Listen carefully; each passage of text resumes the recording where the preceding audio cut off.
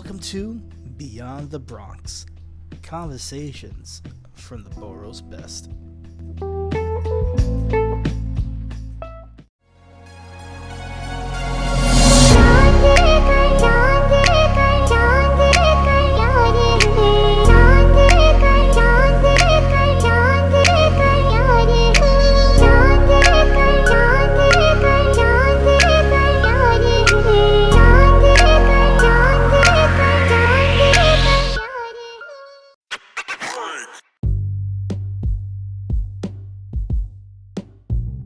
Hey, what's going on, everyone, and welcome to the inaugural episode of Beyond the Bronx. It's your boy, Val Cisco, alongside me, as always, the co-host with the most, the Infinity Stone himself. He's all of them, ladies and gentlemen.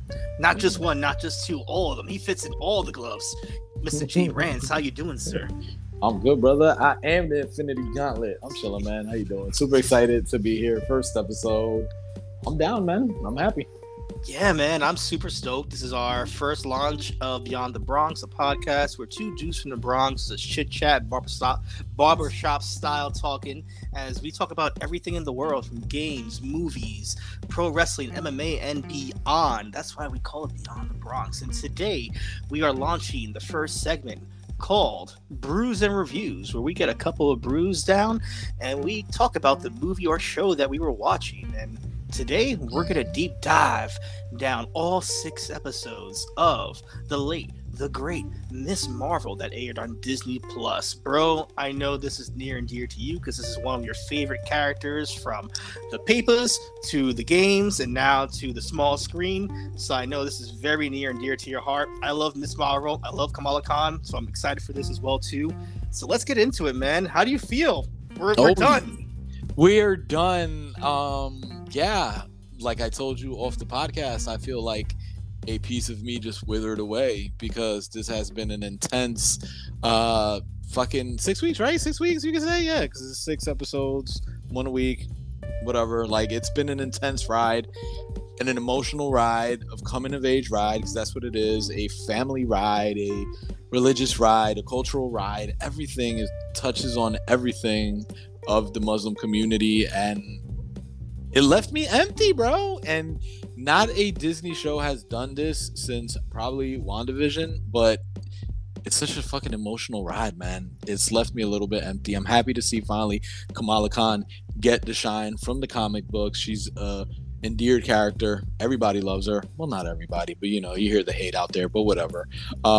She's beloved from video games to comics, and now that we got her on the small screen, I'm so fucking happy to see her getting that shine, man. But I feel a little bit empty. I'm not gonna lie. That's just keeping it 100. How do you feel, bro?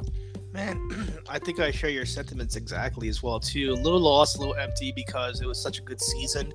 And like you said, it was an emotional journey from start to finish, not just from the Muslim community as well, too, but just from the New Jersey, New York community as well, too. Mm-hmm. And just to see so many familiar faces and sceneries and sights and whatnot, and just to feel like we were almost back home.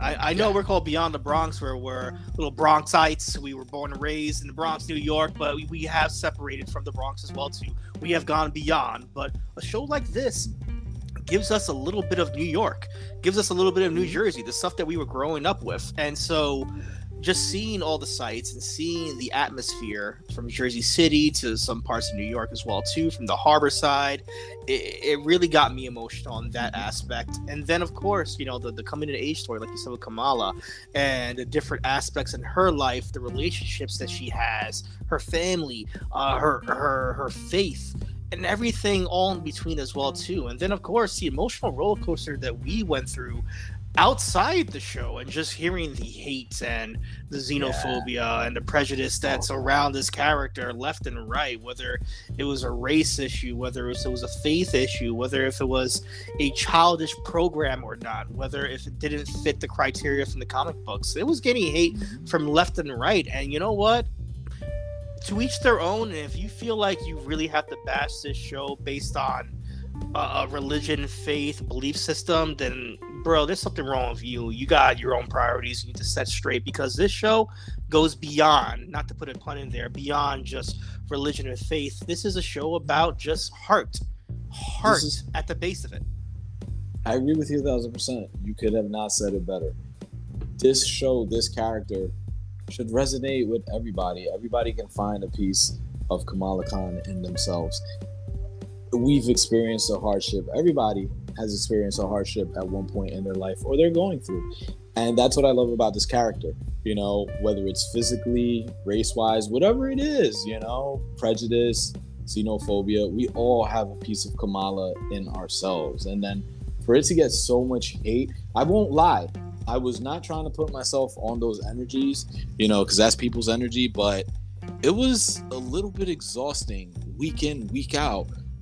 Oh, this is a hell of a show. Not as funny, you know, because recently Amani, you know, the star of the show, Ms. Marvel, went out saying that it's kind of funny how people are trying to bash it and bomb the show with the reviews, yada, yada, yada. Oh, it's funny how this is actually the worst show on Disney Plus. It was a little bit exhausting. I'm like, not trying to put myself on that energy, but like you said, if you really gotta bash this shit, bro, there's something wrong with you. Look in the mirror. Like, was it just me that felt like that, or did you feel a little bit exhausted as well with social media hate?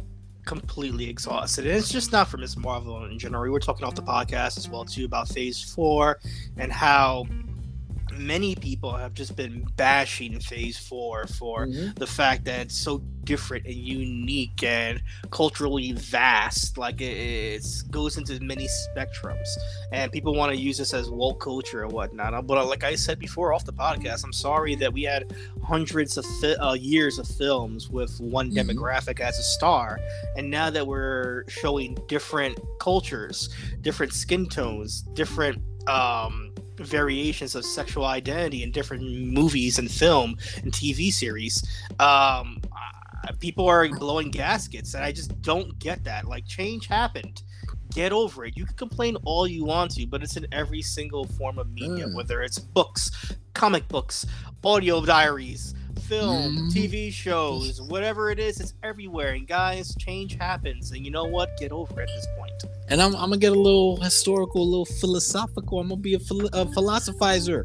Oh, this joint, you know, for those who knows about Zoolanders, this has been around since the time of Christ.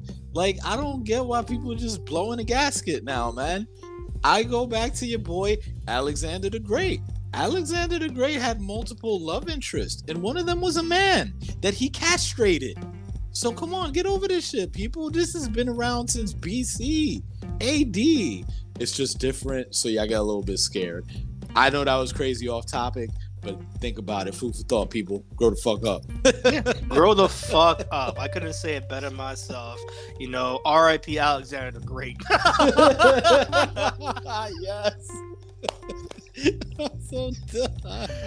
But straight up, this show, I mean, we could talk about the negatives, but let's try to focus on a positive for a second before we kind of backtrack to the negatives, because there are a lot of negatives that the show got for different little things. We'll pinpoint those things, but for the first part right here, Bisha K. Ali was a showrunner on this show, and she did a phenomenal job catching and capturing the essence of who Kamala Khan is, from her kookiness to the way that she does her daily routine, you know, being not much of a social outcast, but just a little bit of a weirdo, and that's okay. It's okay for kids to be a weirdo at times. The cast of characters that she's around, from the comic books to the small screen right here in Disney Plus, she surrounds herself with a lot of people that are very supportive, very righteous, very motivated, and self-sufficient as well too. I love the fact that Kamala Khan is such a heartful character, but her cast of friends, her merry friends, her Neverland friends, are just as good as her as well too. If not, make the character 10 times better. Do you feel, as an avid reader for Miss Marvel, when it first came out, do you feel that they captured at least the essence, not the power sets and all the shit that people are complaining about, but at least the essence of the character herself? And her hot ass friend Nakia. Anyways, no, I think they did a good job captivating it, because, you know, speaking about Nakia, like when you jump right into Miss Marvel issue number 1, they're already at, you know, the convenience store. Bruno's already there, Kamala's already there, Nakia's already there, and you're already getting a piece of how much of a bitch Zoe can be, you know. So I feel that they captivated it to the T, where you see Kamala's culture already coming into it. In the comics, she was sniffing, I think she was sniffing like a pork bun or something like that. And Nakia was getting on her, like, why are you doing that? Things of that nature. So I feel they captivated everything to a T, you know, besides the power set and stuff like that. Even, you know, hell, they took it a step further where every episode was named after, you know, a comic, you know, Generation Y, things like that, Seeing Red. So I feel that they really stuck to the comic, besides the power set and things of that nature, because we know they had to change it for the upcoming project, The Marvels, for her to fit in. But I think they did a phenomenal job, even at throwing the little, for a lot of people it may not, you know, mean a lot, but for me it did, you know, in the intros and the outros, throwing comic book images on the skyscraper or in the street or on the walls, things like that. I feel they captured. How did you feel about it? Aesthetically, this show was beautiful, from the artwork to the graphic design to the little things they were doing, from New York to Jersey City to even going cross country to the Middle East and seeing different things from Pakistan and India and whatnot was completely beautiful. The soundtrack to this is amazing. The music choice, the costume design, just everything from this show is off the charts. And I'm not saying this as a person that's trying to be woke. It's just a person that enjoys good film or good TV, good music, good lighting, and things of that nature, good cinematography, good direction. This show was phenomenal. There was not one bad episode, in my opinion. Everything was pretty spot on. I want to talk about Iman Vellani for a second, and just her portrayal of Kamala Khan. I've heard, and this is a little bit of the negatives right there, that she's not, I want to say, you big girl. You big. Well, that was one thing. People were saying that she was a little chubby for the role. And then another thing is she wasn't as culturally diverse as they wanted her to be from the comic books as well, too. She wasn't dark enough, or she didn't represent the culture enough. Do you feel that that's the case whatsoever? Do you think that she did a stellar job? No, I think she did a stellar job. But before I continue into that, I just want to accent what you said. Musical wise, this was just like an eargasm, because I myself personally Shazammed a few tracks off of this series. Not one song, every song I feel like hit the mark and the beat with every episode. It went with it. So visually as well, like my favorite scene, like I was the one to ask you if there was something like a favorite scene, a favorite visual aspect, that anything that you enjoyed in the show. Because for me it was personally when she was talking with her nani, with her grandmother, on the, you know, the roof of Pakistan, where you saw all the kites in the back and just chilling, and that kind of like, you know, embedding that wisdom in her. That just stuck out to me, and I loved it. It was just so beautifully visually for me, and I just remember that every fucking time. Oh man, to even try to put one thing down, all the intros and outros I thought were aesthetically beautiful. From the music choice, the artwork itself, it was just stunning. But I think episode 5, time and again, where we go back and we see what's happening with the activists and independence happening right there, and everything happening with that sad day and that sad time. And just how the theme of the show changed. You know, the way it was shot was a little different, a little bit more grittier, a little bit more guerrilla. And you felt like you were in the partition. You felt like you were actually there, beat by beat, step by step, suffering with every person there. So I think from a show that's very bright and vibrant and has so much color, so much pastels out there, to then go to that shades of, you know, brown and khaki and black and gray, and just the doom and gloom from that era, and to feel that, it's such an emotional ride that the way it's shot, the way you're visually seeing it, you can actually feel what's happening. I agree with you 1000%, because that partition scene, when it ended in that episode, I was like, holy fudge, this is what the partition was. This is intense. But to answer your question, for those people saying that they want her to be more hip, more Muslim, I guess, you know, more what the culture is, I mean, remember, this is a coming of the age story. This is a shorty that's conflicted with her religion, with her race, with just wanting to be a normal American to a certain extent, you know? So I think she captured that right. Body size, I don't have a problem with body size if she's chunky, if she's skinny, if she's this, if she's that, you know, because there's always going to be some variations from the comic book to live action. But I think she captured it phenomenal, 100% to a T, from the kookiness from episode 1 when she's doing Sloth Baby Productions to the last episode of coming into herself. Like, I don't see the complaint, because if she's too Muslim, wow, you're too Muslim for me. If you're not enough Muslim, now you're not enough Muslim for me. Is there a common ground, people? Come on. But remember, she's trying to be as normal as she can, because she said it in the shows and in the comics.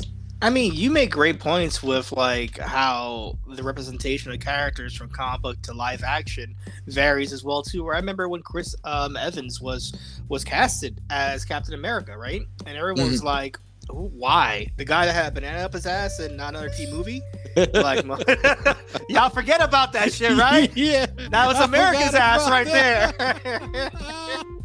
I totally forgot about that. We got the Human Torch over here as Captain America. Look, I remember all that shit, all the hate. And now look at him. Winter Soldier is probably one of the best Marvel movies, critically acclaimed Marvel movies to date. If it's not nobody's number one, it's probably number 2, number 3. So you look at that right there and how people were complaining and how big of a star he became because of that character. You gotta take into consideration with Kamala Khan as well too. This is our first live adaptation of her, and she did phenomenal in my opinion, from start to finish, from her mannerisms to her kookiness to even her overacting at times, where she felt like she was just she looked like a person that was just thrilled to play this character on screen. You could tell how happy she was just to get a shot, just to play this character. Whether she did it bad or not, she was just happy that the opportunity. And if that's not the most goddamn American thing you could think of, the opportunity was there and she took it. Yeah. Sorry, that the Chris Evans threw me off. I totally forgot about it. But no, you're absolutely correct, because this is a girl. She's been reading, studying, embodying Kamala since like what? The age of 15? She's what, like 19, 20? She's been embodying Kamala. Like, we saw the pictures of her dressed up as Kamala on Halloween. So, you know, kind of like The Rock said, I was born for Black Adam. She was born for this role, man. And you see the pride seeping through, because damn it, if, you know, every time when she had the mirror in front of her, she was looking at herself in the suit, especially towards the end, you saw that pride. You saw it for the little previews in the montage where, you know, they got the wind blowing in her hair. She's just smiling proud, bro. Like, so like you said, if that's not American, man, stop knocking the girl, bro. Like, she did great. Let's talk about some other characters. I'm gonna get your opinion, man. Who was Nakia? Oh, I was gonna say, who was your favorite character, or at least breakout character from all the episodes besides Kamala? Besides Kamala, I feel like they're all unique in their own way. One character that really took the back seat, this is weird, not a breakout, that took the back seat, I feel like Bruno took the back seat after a while, like mid season or series. You know, he started very prominent. He started, you know, kind of being like that buddy, like, hey, kind of like that ride or die, you know, and then all of a sudden here comes Suave, Karim and stuff like that. And then, hey, we're just going to play Bruno. So I felt a little bit meh how they handled Bruno. Breakthrough. Wow.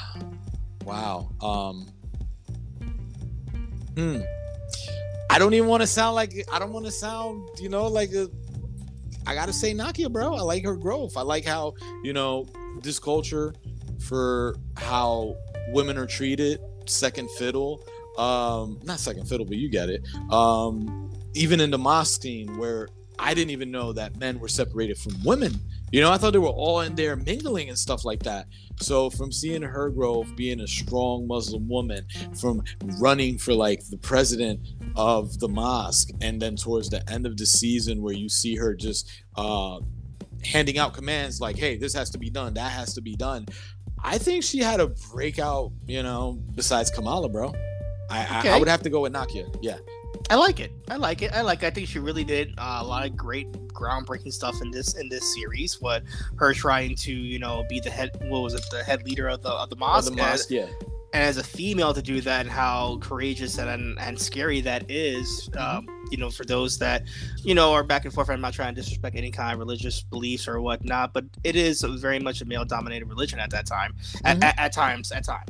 I know there's different variations sometimes, but to me, I felt like that was very brave from the creator standpoint to put that there, to interject that, and how even at the last episode where we see her making changes in the mosque and whatnot, safety zone changes and taking charge, super awesome right there. What about you? It's a split. Like, I have favorite, but I also have one that's like had the most growth. If I mispronounce her name, Ami, but of course, the mama. Yes, Omni, of course, Omni. I'm gonna try to pronounce her name, Muniba. I want to say that right there. I think she was like, I wouldn't say my favorite character, but she had such a great growth as a paternal character, someone who's very protective of their daughter, but for all the right reasons that children just don't see right now. As this person that has an 18-year-old daughter and has went through all these trials and tribulations of a rebellious teen sometimes, I can definitely, understand his character of just trying to be strict, but strict for the child's own good in that sense, but ultimately having to let go and understand your child and let them grow the way they need to. I just thought that.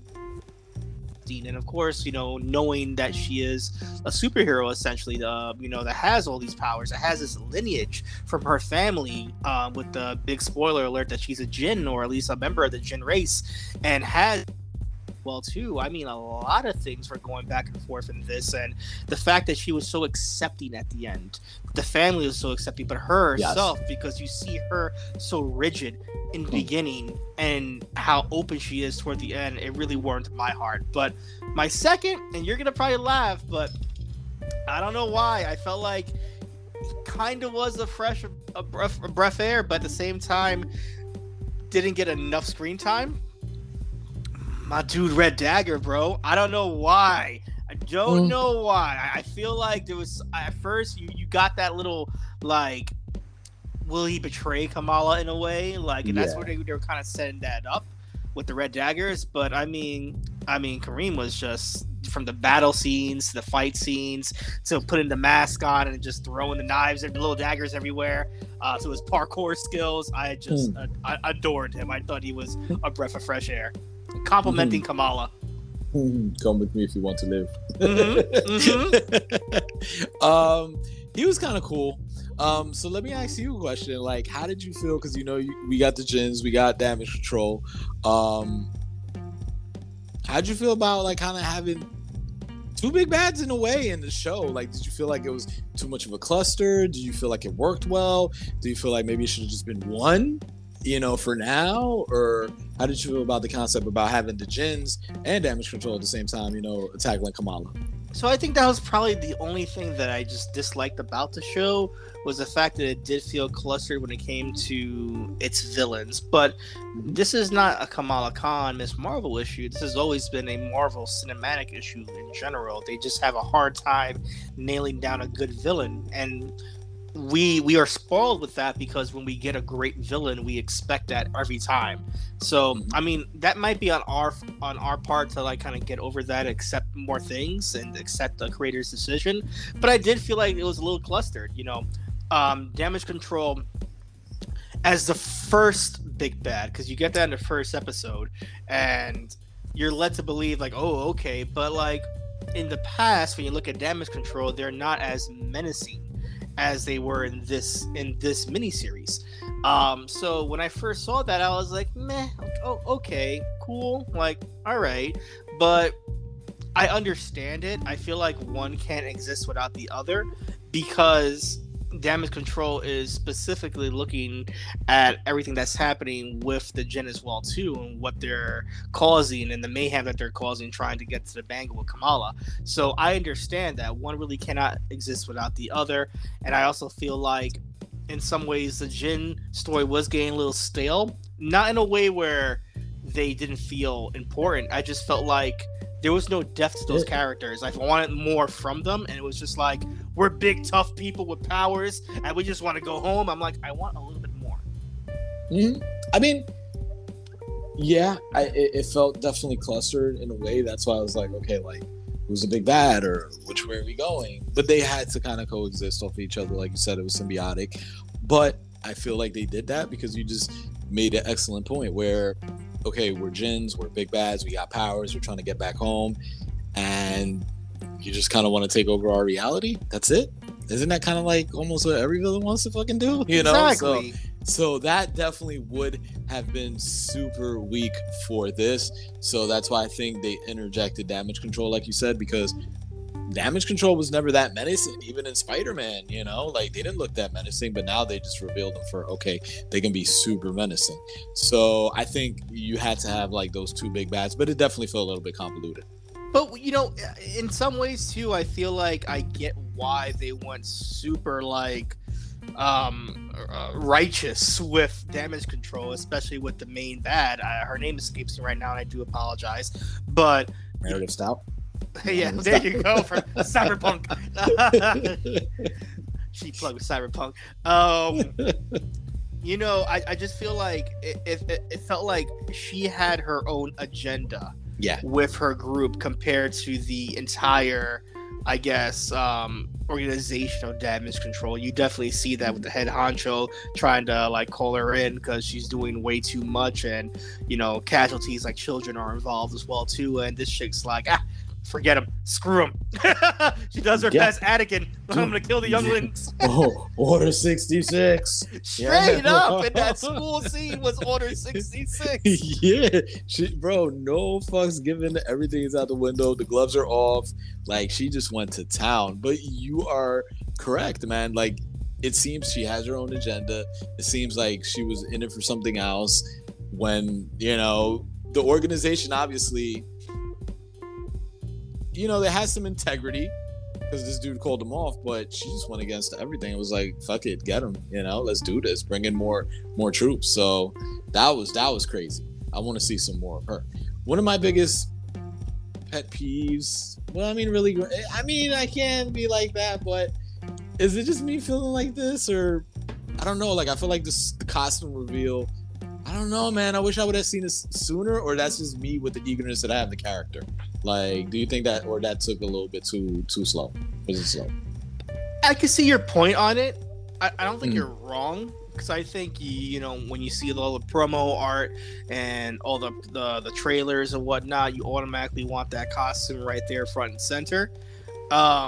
As an origin story, I'm not too mad at it, and this is from a person that sat through Daredevil, and I didn't get to see the final suit until the last episode, and he wasn't even fighting the suit in the last episode. He just shows up with it, like, hi guys, like, pretty much. So like, as a person that went through all that just to see that, like, I could be forgiving, because now we got our fully fledged superhero. Now we have our Miss Marvel, and now we could tell more stories with her. So knowing that this is like a true origin story of the character, even from the mask, even from the bango to everything, from the costume itself, even the little Chuck Taylors that she's rocking as well too. Like, every single bit of it is just fantastic, and I think it was earned. I'll say that. I think the costume was earned. Yeah. Because that's one thing that I did like about it, but I was like, give it to me, you know, like, gradually as the series went on, we saw bits and pieces of the costume coming into the screen, you know, like we saw the mask, then we saw Waleed from the Red Daggers. Red Daggers? Wait, I feel like I just confused that name. It was right? the Red Daggers. You know what? I think you're onto something too, and not to cut you off on that side, just to try to understand you, or at least the audience, and how they feel too. I think maybe a proto suit would have been good for a lot of people. Like, maybe her trying to find herself, so, you know, trying to put up an outfit that maybe may look like that. But then again, we kind of got that in the first episode too. Yeah, we did, which was the Captain Marvel in a way. But, you know, maybe the game did spoil me, because in the game we see her with, you know, kind of like you said, like a little Spider-Man proto suit, you know? So, I mean, that would have been cool. I would have preferred that over the knockoff Miss Marvel, you know? But I know that's her idol. I'll be honest, you know, I would have preferred something like that. But hey, the reveal was fucking epic. I enjoyed it. How'd you feel about that reveal about the suit? I was happy with it, man. Like, I you know, I felt like it came a little too nonchalant. I will admit that. Like, here you go, Kamala. I'm like, okay, cool. Like, here's a box. There you go. But the fact that she put it on and we just got that amazing scene of her just jogging midair, just her kookiness of using her powers to her full advantage, or at least for what she knows already. I just loved it. Yeah, I feel you. You know, I think that was great for me as well when her mom was like, "You're not going out, not looking like that." I was like, the acceptance, like you said, the acceptance was awesome with the kookiness, and it just shows the kookiness of Kamala and the good nature that she has, where she was running in the air, but she stopped at a red light, and then she continued at the green light. So I think that scene was great there for the last episode. You know me, I'm not a fan of too much comedy in these things. You know how I feel about Thor Ragnarok in some ways, but I think I could have used a funny thing from Yusef coming out like the Hulk again, and be like, "You're not coming out like that," and like maybe try to do another Hulk thing, like I brought it back, and he's like, "No, I'm just playing. Here's your real suit." I think that would have been great. That would have been great. I think we chilled out with Yusef. Yes, we did.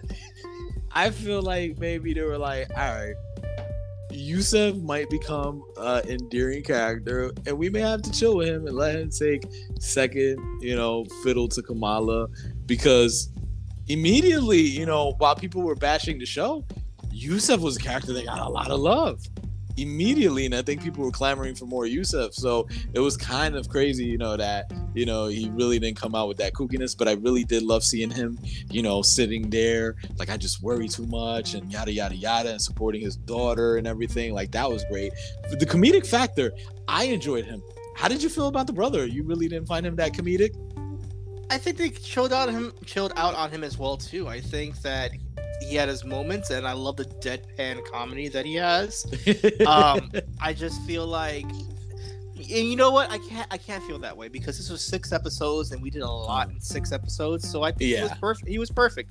The way he was, his dry comedy, from meeting them at the diner, and just trying to relate to him, British cook-off, to him praying religiously as well too at the dinner table before eating, to the point where his father's making fun of him, to his wedding, and him like getting all the money that was on the floor before it got ruined. Everything like that.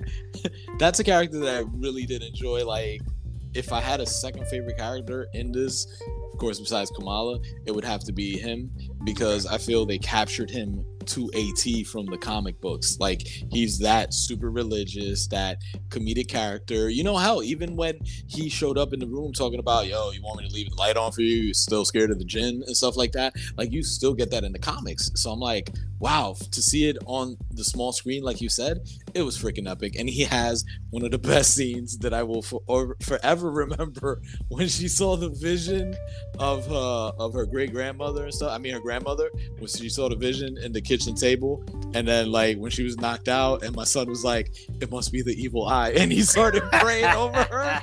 Dude, I lost it. He was like, "It must be the evil eye." He started praying. But he's like really probably like my second favorite character, because they captured him great from the comics. I like it. This show is kind of like a John Hughes movie. We're looking at like Pretty in Pink and Breakfast Club in ways like that, where there are going to be multiple love interests. And I want to touch on Bruno, because you said that he kind of felt undercut a little bit. I think in some ways he did, but everything was moving so fast that I understand why they maybe cut Bruno off just a little bit. We're traveling to different countries and meeting different people as well too. Yeah. But in your opinion, was there any of the love interest that you were rooting for with Kamala, or were you like, fuck it, I just want Kamala to be her own person, screw these dudes? Oh, you know where I'm gonna go with this. Now let me stop. You know what? Did I really appreciate what? No, man. Screw both of them dudes.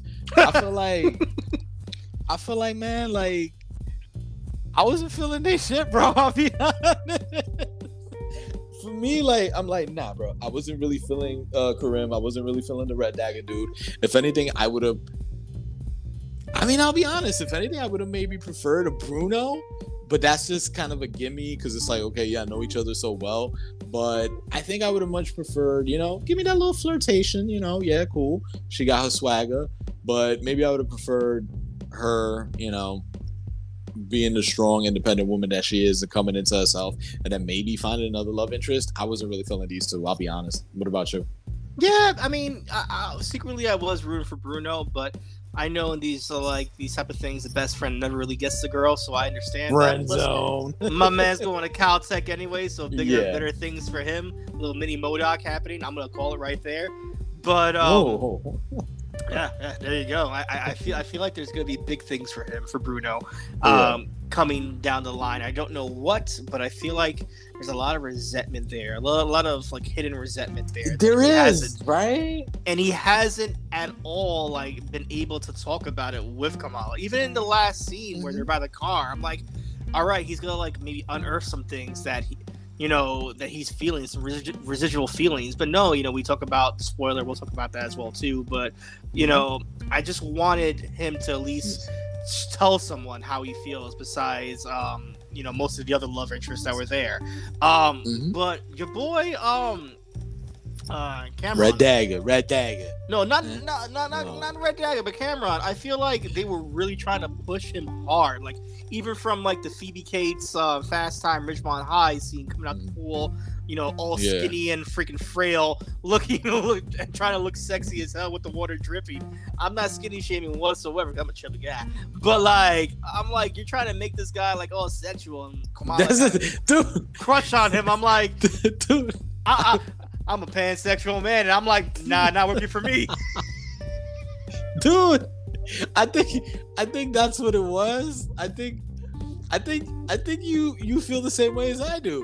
I'll keep it a buck. I mean, I'm gonna keep it a buck. I'm confident in myself. Let's just say that. I don't want to come across as cocky. I'm confident in myself. But then when I'm seeing this cat, I'm like, my man's, you ain't nothing. Yeah, there was nothing. What are we doing with you, man? That's what I'm saying. I'm like, bro, nah, this can't be the crush, bro. Come on, look at this dude, bro. And like I said, I'm confident in myself. I don't want to sound cocky at all, but to not sound like an a-hole. If anything, my man Red Dagger was more suave than him, bro. That's what I was saying. They're both frail dudes, but at the end of the day, my man Kareem coming out there with the scarf on his face throwing daggers. I'm like, all right, there's a sexual awakening there. I understand. Hell yeah. From the jump, bro. From the jump, you saw that, and he was more suave, bro. That's what I'm saying, bro. And he already won her heart. My son is bringing her some pilaf rice, bro, in a bag. Come on, that's it right there, bro. I never felt the let's just take sexual attention out the way, but the connection between Cameron and Kamala. I'm just wondering, maybe is it that we got limited screen time for both of them together? Because the times they were together, maybe besides the diner, other than the diner, everything else just felt meh. Yeah, maybe it was supposed to feel meh. Maybe it's supposed to feel like that, coming of age story. So with a lot of, with different people, you're gonna have different chemistry. So maybe with Cameron, it was maybe something more. Let's just, now we're talking about, raging hormones and shit. Maybe with Cameron, it was just more of a intimate thing. Oh, okay, I can see myself with this dude, for quite some time, more personal, as opposed to your boy Red Dagger, where he looking over here your boy Mansoor, and it was just straight off the rip. I don't want to get physical with this dude. Let's get it. That's the international fling. That's what that is. That's what it was, bro. Yeah. Bro, everybody that goes overseas or somewhere, they gotta have a little fling, What happens in Pakistan stays in Pakistan. You get what I'm saying? So, I think that's what it was, and it was meant to be like that. Maybe where Karim could have been more of a relationship, and this dude just like a fling. Did the ending stick for you? I'm super conflicted. When we talk about the reveal or everything? Both. You know what? Okay. We want to talk about the reveal. We can talk about the reveal as well too. But since it is at the end, and even the end credit scene as well too. But let's just leave the end credit scene alone. Okay. Just the ending itself. Okay, do you want to elaborate on the reveal? Okay. Well, yeah, we get that heartfelt moment with Bruno. Basically, saying that, he ran a couple of specs on Kamala's DNA, and he found out that, her DNA was completely different from her family's, to the point that it had a mutant gene. So the word mutant is now in the Marvel Encyclopedia for the MCU. Now we can say mutant in this world. So that was one big revelation right there. Whether she is a mutant or inhuman, hopefully like she is in the comic books, it's hard to say because we didn't touch too much on it. Even with Kamala being so nonchalant, like, whatever. Like, I don't know how to feel about that. She just took it as, so it's going to be another label, you know? Mm-hmm. So, the fact that she took it nonchalant, I mean, that really didn't bother me because, at the end of the day, there will always be labels, and she just kept it a buck, bro. This is going to be another label. She's been through a lot of shit. Yeah, she's battle tested. She has her scars, man. She's got some scars, dude. Wait, but I feel like that's Scott Pilgrim, right? It is. She got some battle scars, dude. Yeah. So yeah, I feel like that was why she was so nonchalant about it. So let's just talk about the reveal. Yes, you are absolutely correct. In this finally 100-hour catalog of MCU, because it just finally hit 100 hours, we have the word mutant being flung around. Now my thing is, okay, from a comic book aspect and from the small screen, we have mutants when they're born with super special powers. Then we also have mutants that access these powers through the Terrigen Mist. Mm-hmm. So I mean, it's an awoken potential through the mist. So the mutation is still there. I get it. I understand. But my biggest thing is, you already changed up the powers. Let's not just go fully ham and just slap the mutant label on her, But I mean, it's the multiverse. A lot of stuff is happening. Characters are being introduced. Multiverse of Madness. We saw Xavier. Can you technically call her a mutant to a certain extent? Yes, maybe no. I just like my Inhuman over mutant. I'm sorry. I'll be honest.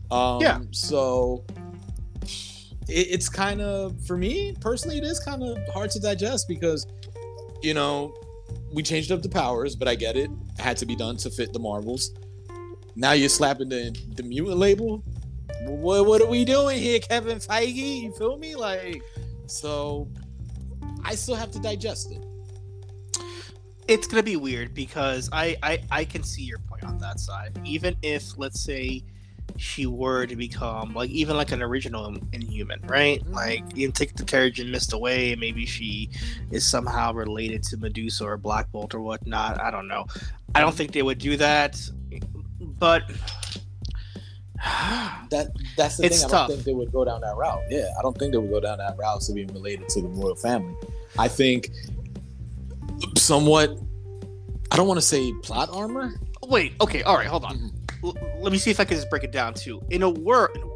I'm watching that tonight. That's it. Where we are referencing mutations for the first time, right? Mm-hmm.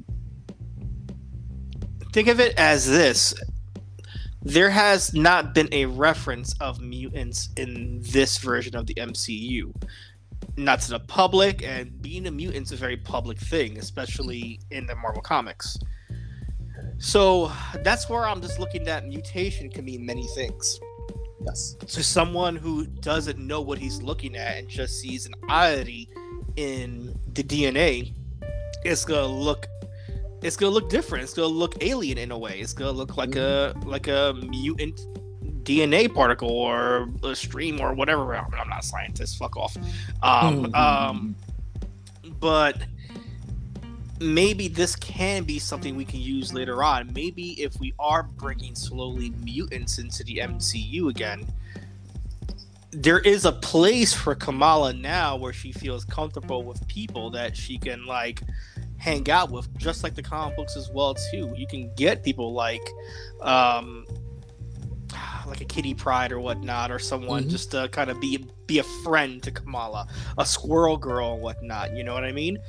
But we could Jubilee. A Jubilee, vampire Jubilee, yes.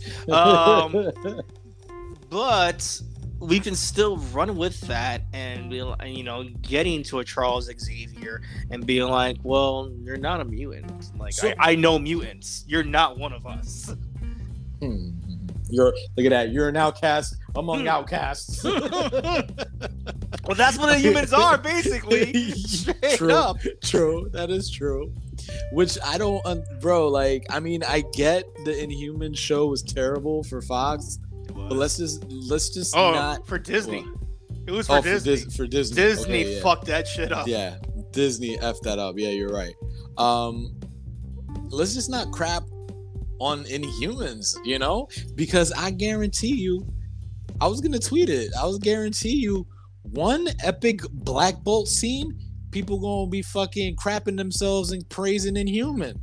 So calm down with all the Inhuman hate. Yes, they messed that up already. I got that already, and spoiler alert for Multiverse of Madness. When he blasted Doctor Strange. Yeah, I'm sorry. Destroyed sorry. I loved it. I was like, you're right. I'm sorry too, Black Bolt. I love you, Black Bolt. I fight you, Black Bolt. If you guys are new to the podcast, we reference way too many other movies. Yeah, we reference a lot of movies. Yeah, that was Zohan. But no, yeah, one Black Bolt epic scene away, bro. I'm telling you, people are gonna be loving Inhumans. So my question to you is, I was just gathering my thoughts because I totally forgot. My question to you is, okay, so we're gonna slap the label of mutant on. Is this a safety blanket because of we're afraid to pull the trigger on Young Avengers, or we may not see Young Avengers, or we're just going to see how this goes down the line for a reception of Young Avengers? I feel like it's a safety blanket on Kamala Khan's power set that we see already. Okay. Because, and I say this with the end credit scene, if you guys stuck around this long, you already know spoilers has happened. Mm-hmm. But we get the bangle activating, and it basically does a switcheroo where we see Carol Danvers end up in Kamala Khan's room, and Kamala just disappears. Mm-hmm. So that right there, like, it really bugs me out, because now we go back to the idea of, does the bangle give her power or not? Well, I'm not going to say the bangle gives her power. I'm just going to sit here and say that the bangle is a cosmic instrument. You know what I'm saying? There has to be, it's some cosmic instrument that has some power that can cause teleportation, warping, switcheroos, things of that nature. So because we already kind of established that she's different and she has the power from within. From the beginning and the mutant. So I'm just going to say that is a key to something else, I feel, with what happened in the end credit. Well, I wouldn't say cosmic, but I'm going to go and say this. I know they're kind of similar, but maybe just interdimensional. Yeah.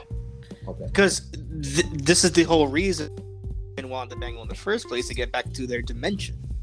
Mm-hmm. Well, all right.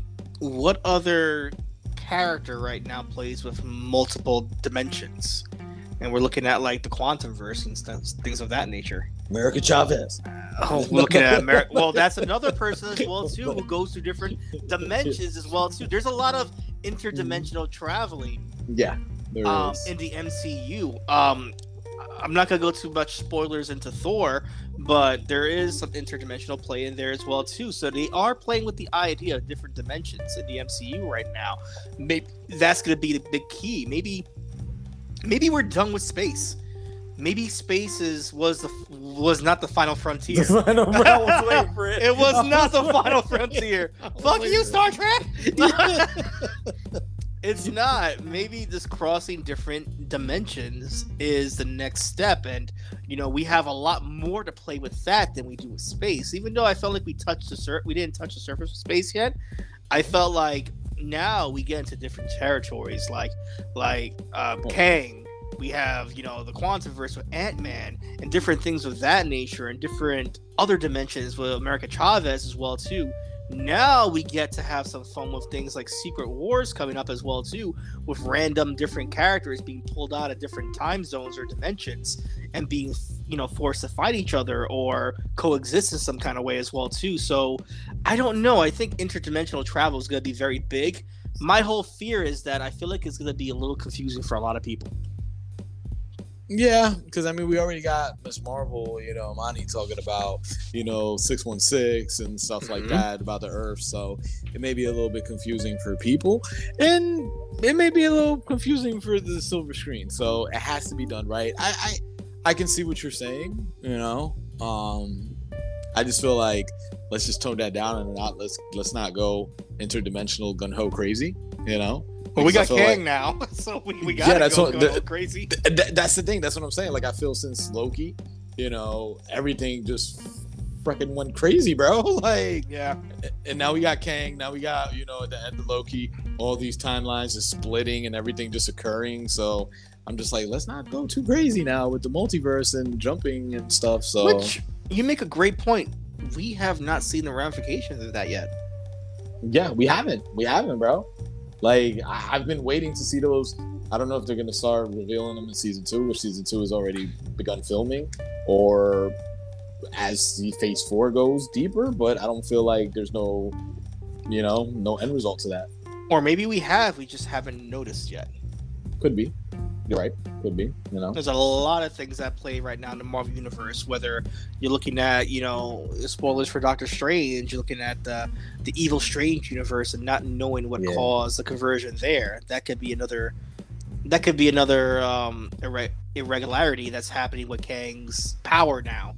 A lot of things are happening right now that we don't know, and I'm okay with that, but I think that scares a lot of fans, is that they don't so they're already gonna poo-poo on things. Yeah, and it sucks, bro, because what's coming could be fucking epic, bro.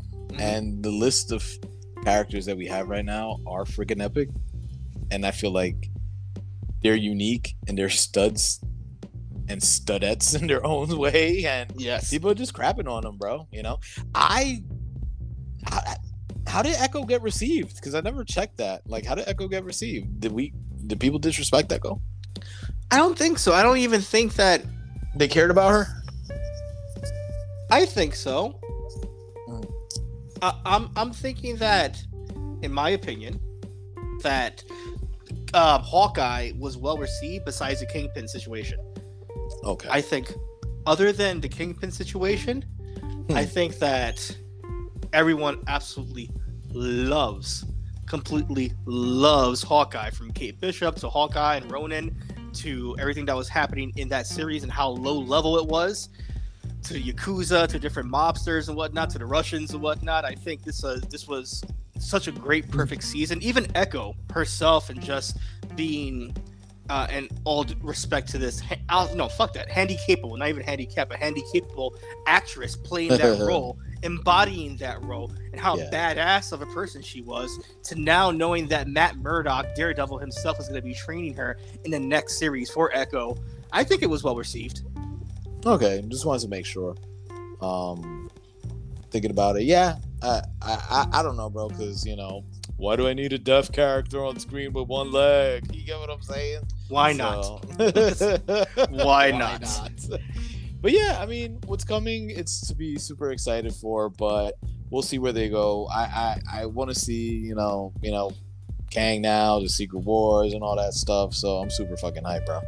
Do you have a favorite episode from the 6-part miniseries? Do I have a favorite episode? I'm gonna sit here and say the last one, bro. Episode 6. Yeah, they were all good in their own way, but episode 6 was just a fucking thrill ride. Episode 6, we got the costume reveal. We saw her come into herself, her full power, her confidence, the little quirkiness. Like I said, like you said, running across mid sky, the battle scenes, your boy Karim kind of losing it, like, I'm gonna go ham, I'm gonna go bad. Damage control going full blown heel, just like blowing kids up and shit like that. Yeah. What really did it for me too as well, like I was like, don't start tugging at my heartstrings. The acceptance, I fucking love that scene. You know, when I sent you that message, it was with a full blown smile on my face.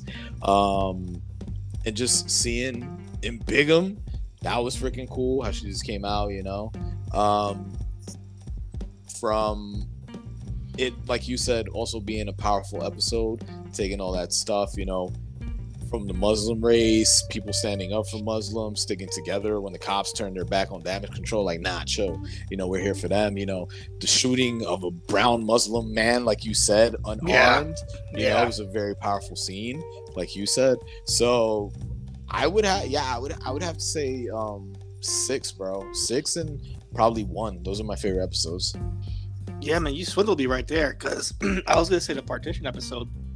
So 5 was very deep and very emotional as well too, but you know, and even from a personal standpoint, I love seeing Red, the 4th episode where you see, you know, Kamala train with the red daggers as well too. Yes, Red Dragon. Yes, Bobby Fish. Yeah, Laura Riley. Chasing the Red Dragon. You got me. Excuse me, you got me choking up here.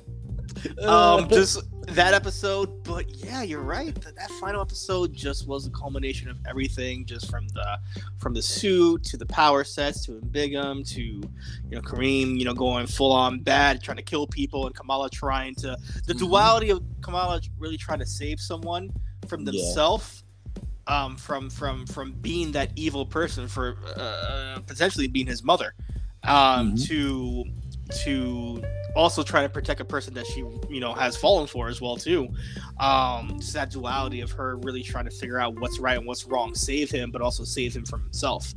To the heartfelt acceptance from her family, to that last scene with her and Yusuf on the roof. Yes. Which that just tugged my heartstrings right there. A little bit of everything from that episode was just pitch perfect. Like I really can't say anything bad about this season, but really bad about that episode whatsoever.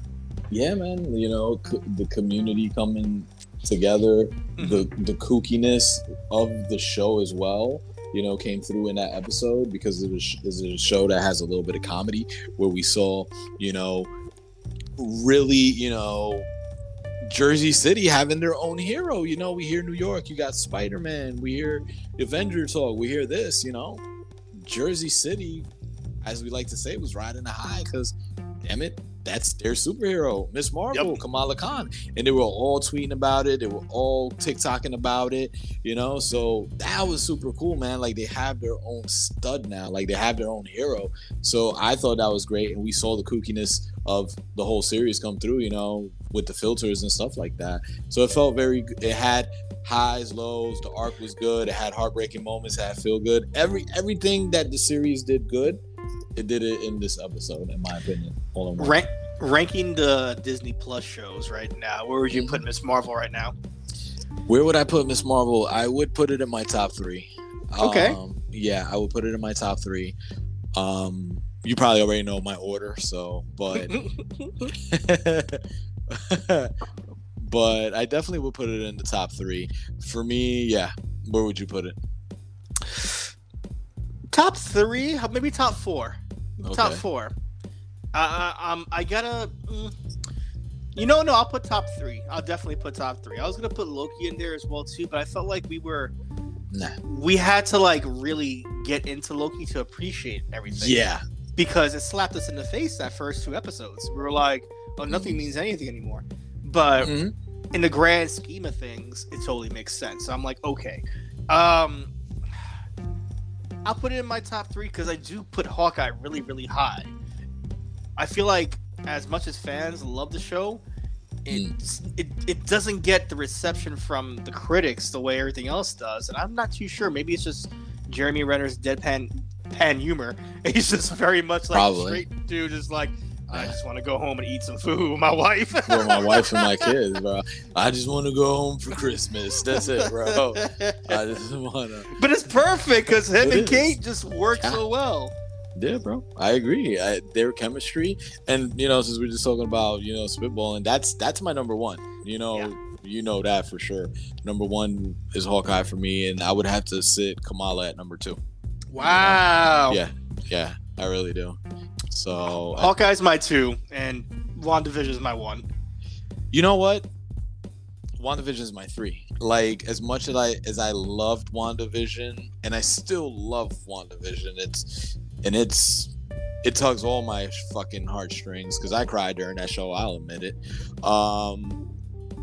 From what I saw, the doors that it opened and everything that came after, I'm like, okay, this shit is epic. And I just feel like, maybe that was our fault for fishing. We were fishing. Yeah, I feel like maybe the fishing kind of left a sour taste in my mouth. Where like, okay, well, you were playing with us. We never got this.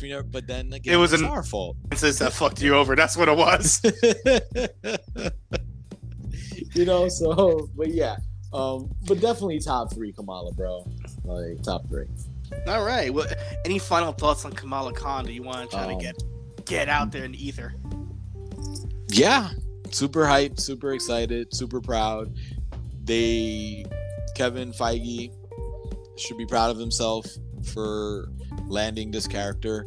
For I don't want to say being ballsy, but for all the backlash that it got, I'll say that it's a ballsy attempt to bring that type of character on screen, super fucking ecstatic. I'm happy to see her get her shine. Hopefully more people will be more open-minded and give this show a chance, give the character a chance. Hell, read the comics, because she's a staple. She's not going nowhere. We're doing a second run of the series right now, Miss Marvel 2022, in the comic book world. So she's here to stay, people. And let's just, have an open mind and enjoy some fucking geekism. And like you said, 20 years ago, we sat here and craved this stuff. We didn't have this stuff, we just had video games, comics, action figures. And now that we're getting this, let's just all enjoy it, and just have fun. Yeah, you're completely right. And to hear what, you were saying that, Feige and Marvel are brave for putting this out there. There's a quote that I really love and it resonates with me. You don't need to change. The world needs to change its heart. And that's what it really is. It comes down to that right there. Like, no one's brave. No one should feel like they're brave enough to put this kind of content out there because this is real life. This is human life. People are out there, whether your ethnicity, whether your nationality, your religion, your faith, your sexual orientation, that's out there in the earth. It's out there. We're living, we're breathing. Yeah. Fuck it. People just need to change their fucking role in this world and instead of being a fucking hater. And there's not no woke movement. It's just life. This is life, bro. One life, one Zipa. One life, one Zipa. Yeah, bro. That ass, man. That's what it is, and that's the thing. And I agree with you 1,000%. People don't have to change. It's the world. I mean, this is life. Like you said, it's out there in the ether. These are people who they are, and let's just all live fucking happy, man. So that's my final stamp on Miss Marvel. Do you have anything you want to say about it? Any last caveats? Just as we said right there with the world and how it needs to change. Maybe it's just the Bronx in us, to bring it back to why we did this podcast. Maybe it is the Bronx in us. Maybe it's the New York in us that we got to grow up in such a cultural diverse city and probably different. I always say, we always say, it's like a sancocho, a little bit of everything inside of it. And we grew up in a time when 9/11 happened and people wanted to burn down corner stores and we're like, what the fuck are you trying to do? Those are our people right there. Those are the people selling us Lucy's. You ain't gonna touch them. Yo, that bird, you know what I mean? That's Ak, bro. Yeah, like, don't fuck with him. He making my deli sandwich and selling me my Lucy, bro. What's straight up? Like, you got a problem with it for no fucking reason. Yeah. I'm gonna defend that cat. So I guess it's just us living in the world where we got to grow up with just different races and opportunities, from West Indian to Middle Eastern to Hispanic to every little bit of everything in that community. And I think as an adult now, I am so fortunate to grow up in that community and looking at the world in the world's lens and seeing like so much racism and prejudice and xenophobia out there. I'm like, why? For what fucking reason? Because people are different. This show proves right now that different scares people. And they need to fucking grow the fuck up. This is not a horror movie. This is real life. Right. And it proves, and you're just proving everything that these characters go through and the subject matter that they hit. You're just proving it correct. You know, that's all you're doing. You're just holding the mirror to your face and just proving it correct. Speaking about West Indies and stuff like that, bro, real quick, we about to travel back. You remember when them West Indies neighbors used to have those parties for like 3 to 4 days, bro? Oh, Carnival! Carnival! Bro, fuck yes! They used to go like 3 to 4 days, bro. Working like it's nobody's business. Bro, parties. Straight up. I'm glad we grew up when we did, brother. Like man, like I you know, it's the thing that boggles my mind anytime anybody talks about some kind of racism or prejudice or just hate from another culture. It's like, why? This is the beauty of sharing. This is why we're on this fucking earth. We're the only fucking species, animal out there that gets to trade and experience different cultures and ideals. And the fact that you don't agree with it, cool. You don't have to agree with it. No one's telling you need to shut your mouth because you don't agree with it. It's the fact that you hate. And this show shows that acceptance is key, growth is key, love is key, and there's nothing scary. People have this fabrication in this world that love is bad, it's weak. No, love fucking, you know, the Beatles, all you need is love, bro. All you need is buzz. Bloods, you hear me? Yes! All you need is a buzz! Fuck yes! Bro, Beatles had it right. Like, Nick and Nora, the Beatles got it right. But yeah, no, I agree with you, man. You know, just a little bit more love, and let's just all come together and just enjoy some good comic book, man, and just have some fun and enjoy Kamala. It's a fucking comic book show, people. Grow the fuck up already, bro. That's the thing. Like, why are y'all going so hard? Bro, it's like, it boggles my mind. It's a comic book. It's a comic book show. It's not real. Enjoy it, have fun. Let it take you places. Let it take you away from your realities, from your problems. Just fucking enjoy it. Don't make it a headache. It's not real, you know? Yeah. Shit like that grinds my gear. Just let people enjoy what they want to enjoy. Don't sit here and fucking bash people. Fucking have fun with it, bro. Lord of the Rings culture out there. Oh, we got black elves. How dare you? You know what you should be pissed off about? The fact that Schmeagol was fucking rolling around 2 goddamn movies with a loincloth on, and you never got to see no Schmeagol dick. You never got to see no Schmeagol balls. Okay? We got robbed. We saw no Schmeagol taint. No Schmeagol chode. Okay. Y'all want to complain? That's what you should complain about. Bro, straight Kendall under there, bro. That's what it was. He had nothing. No Smeagol gooch, bro. This is shit I complain about. If I see a King Kong movie, I want to see King Dong out there. I don't see it. I want it to be accurate. Dude, I'm done. But it's crazy the times we're living in, bro, because, you know, like, obviously, you know, Overwatch is another game that's been incorporating LGBT characters. One of their prominent heroes, Soldier 76, the most masculine character, all of a sudden they drop, you know, that he's gay. Oh, well, I'm not playing with Soldier 76 no more. But bro, it's fake. It's a game. Play the game. The new Junker Queen. What's her sexuality? Does it fucking matter? It's a game. Like, are we really going this hard, bro? Bro, accept it. Like, this shit is out there, like you said, man. Crazy people times, that have their own insecurities. That's what it really is. That's what it is. Because they touched their booty hole in the shower one time. They're like, "Oh, I kind of liked it," but no. yeah, they do like the Shaq meme. Then they never clean it again. I'm never going that deep again.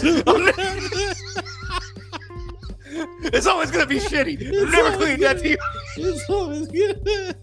They fucking rub the fucking bar soap. Oh, like, what was that? We slip, we slide. Oops, done stung myself. The world needs to stop this shit already. Yeah, they do, bro. Facts.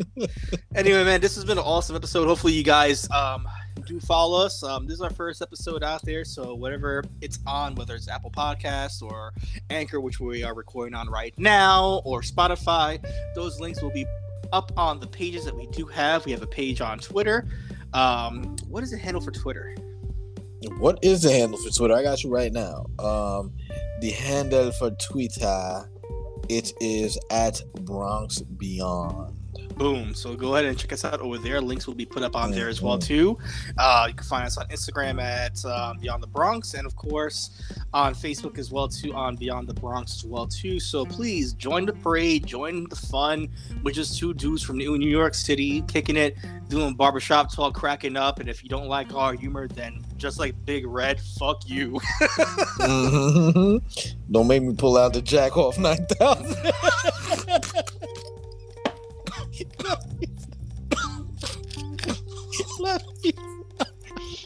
Yo, bro. Dear baby Jesus.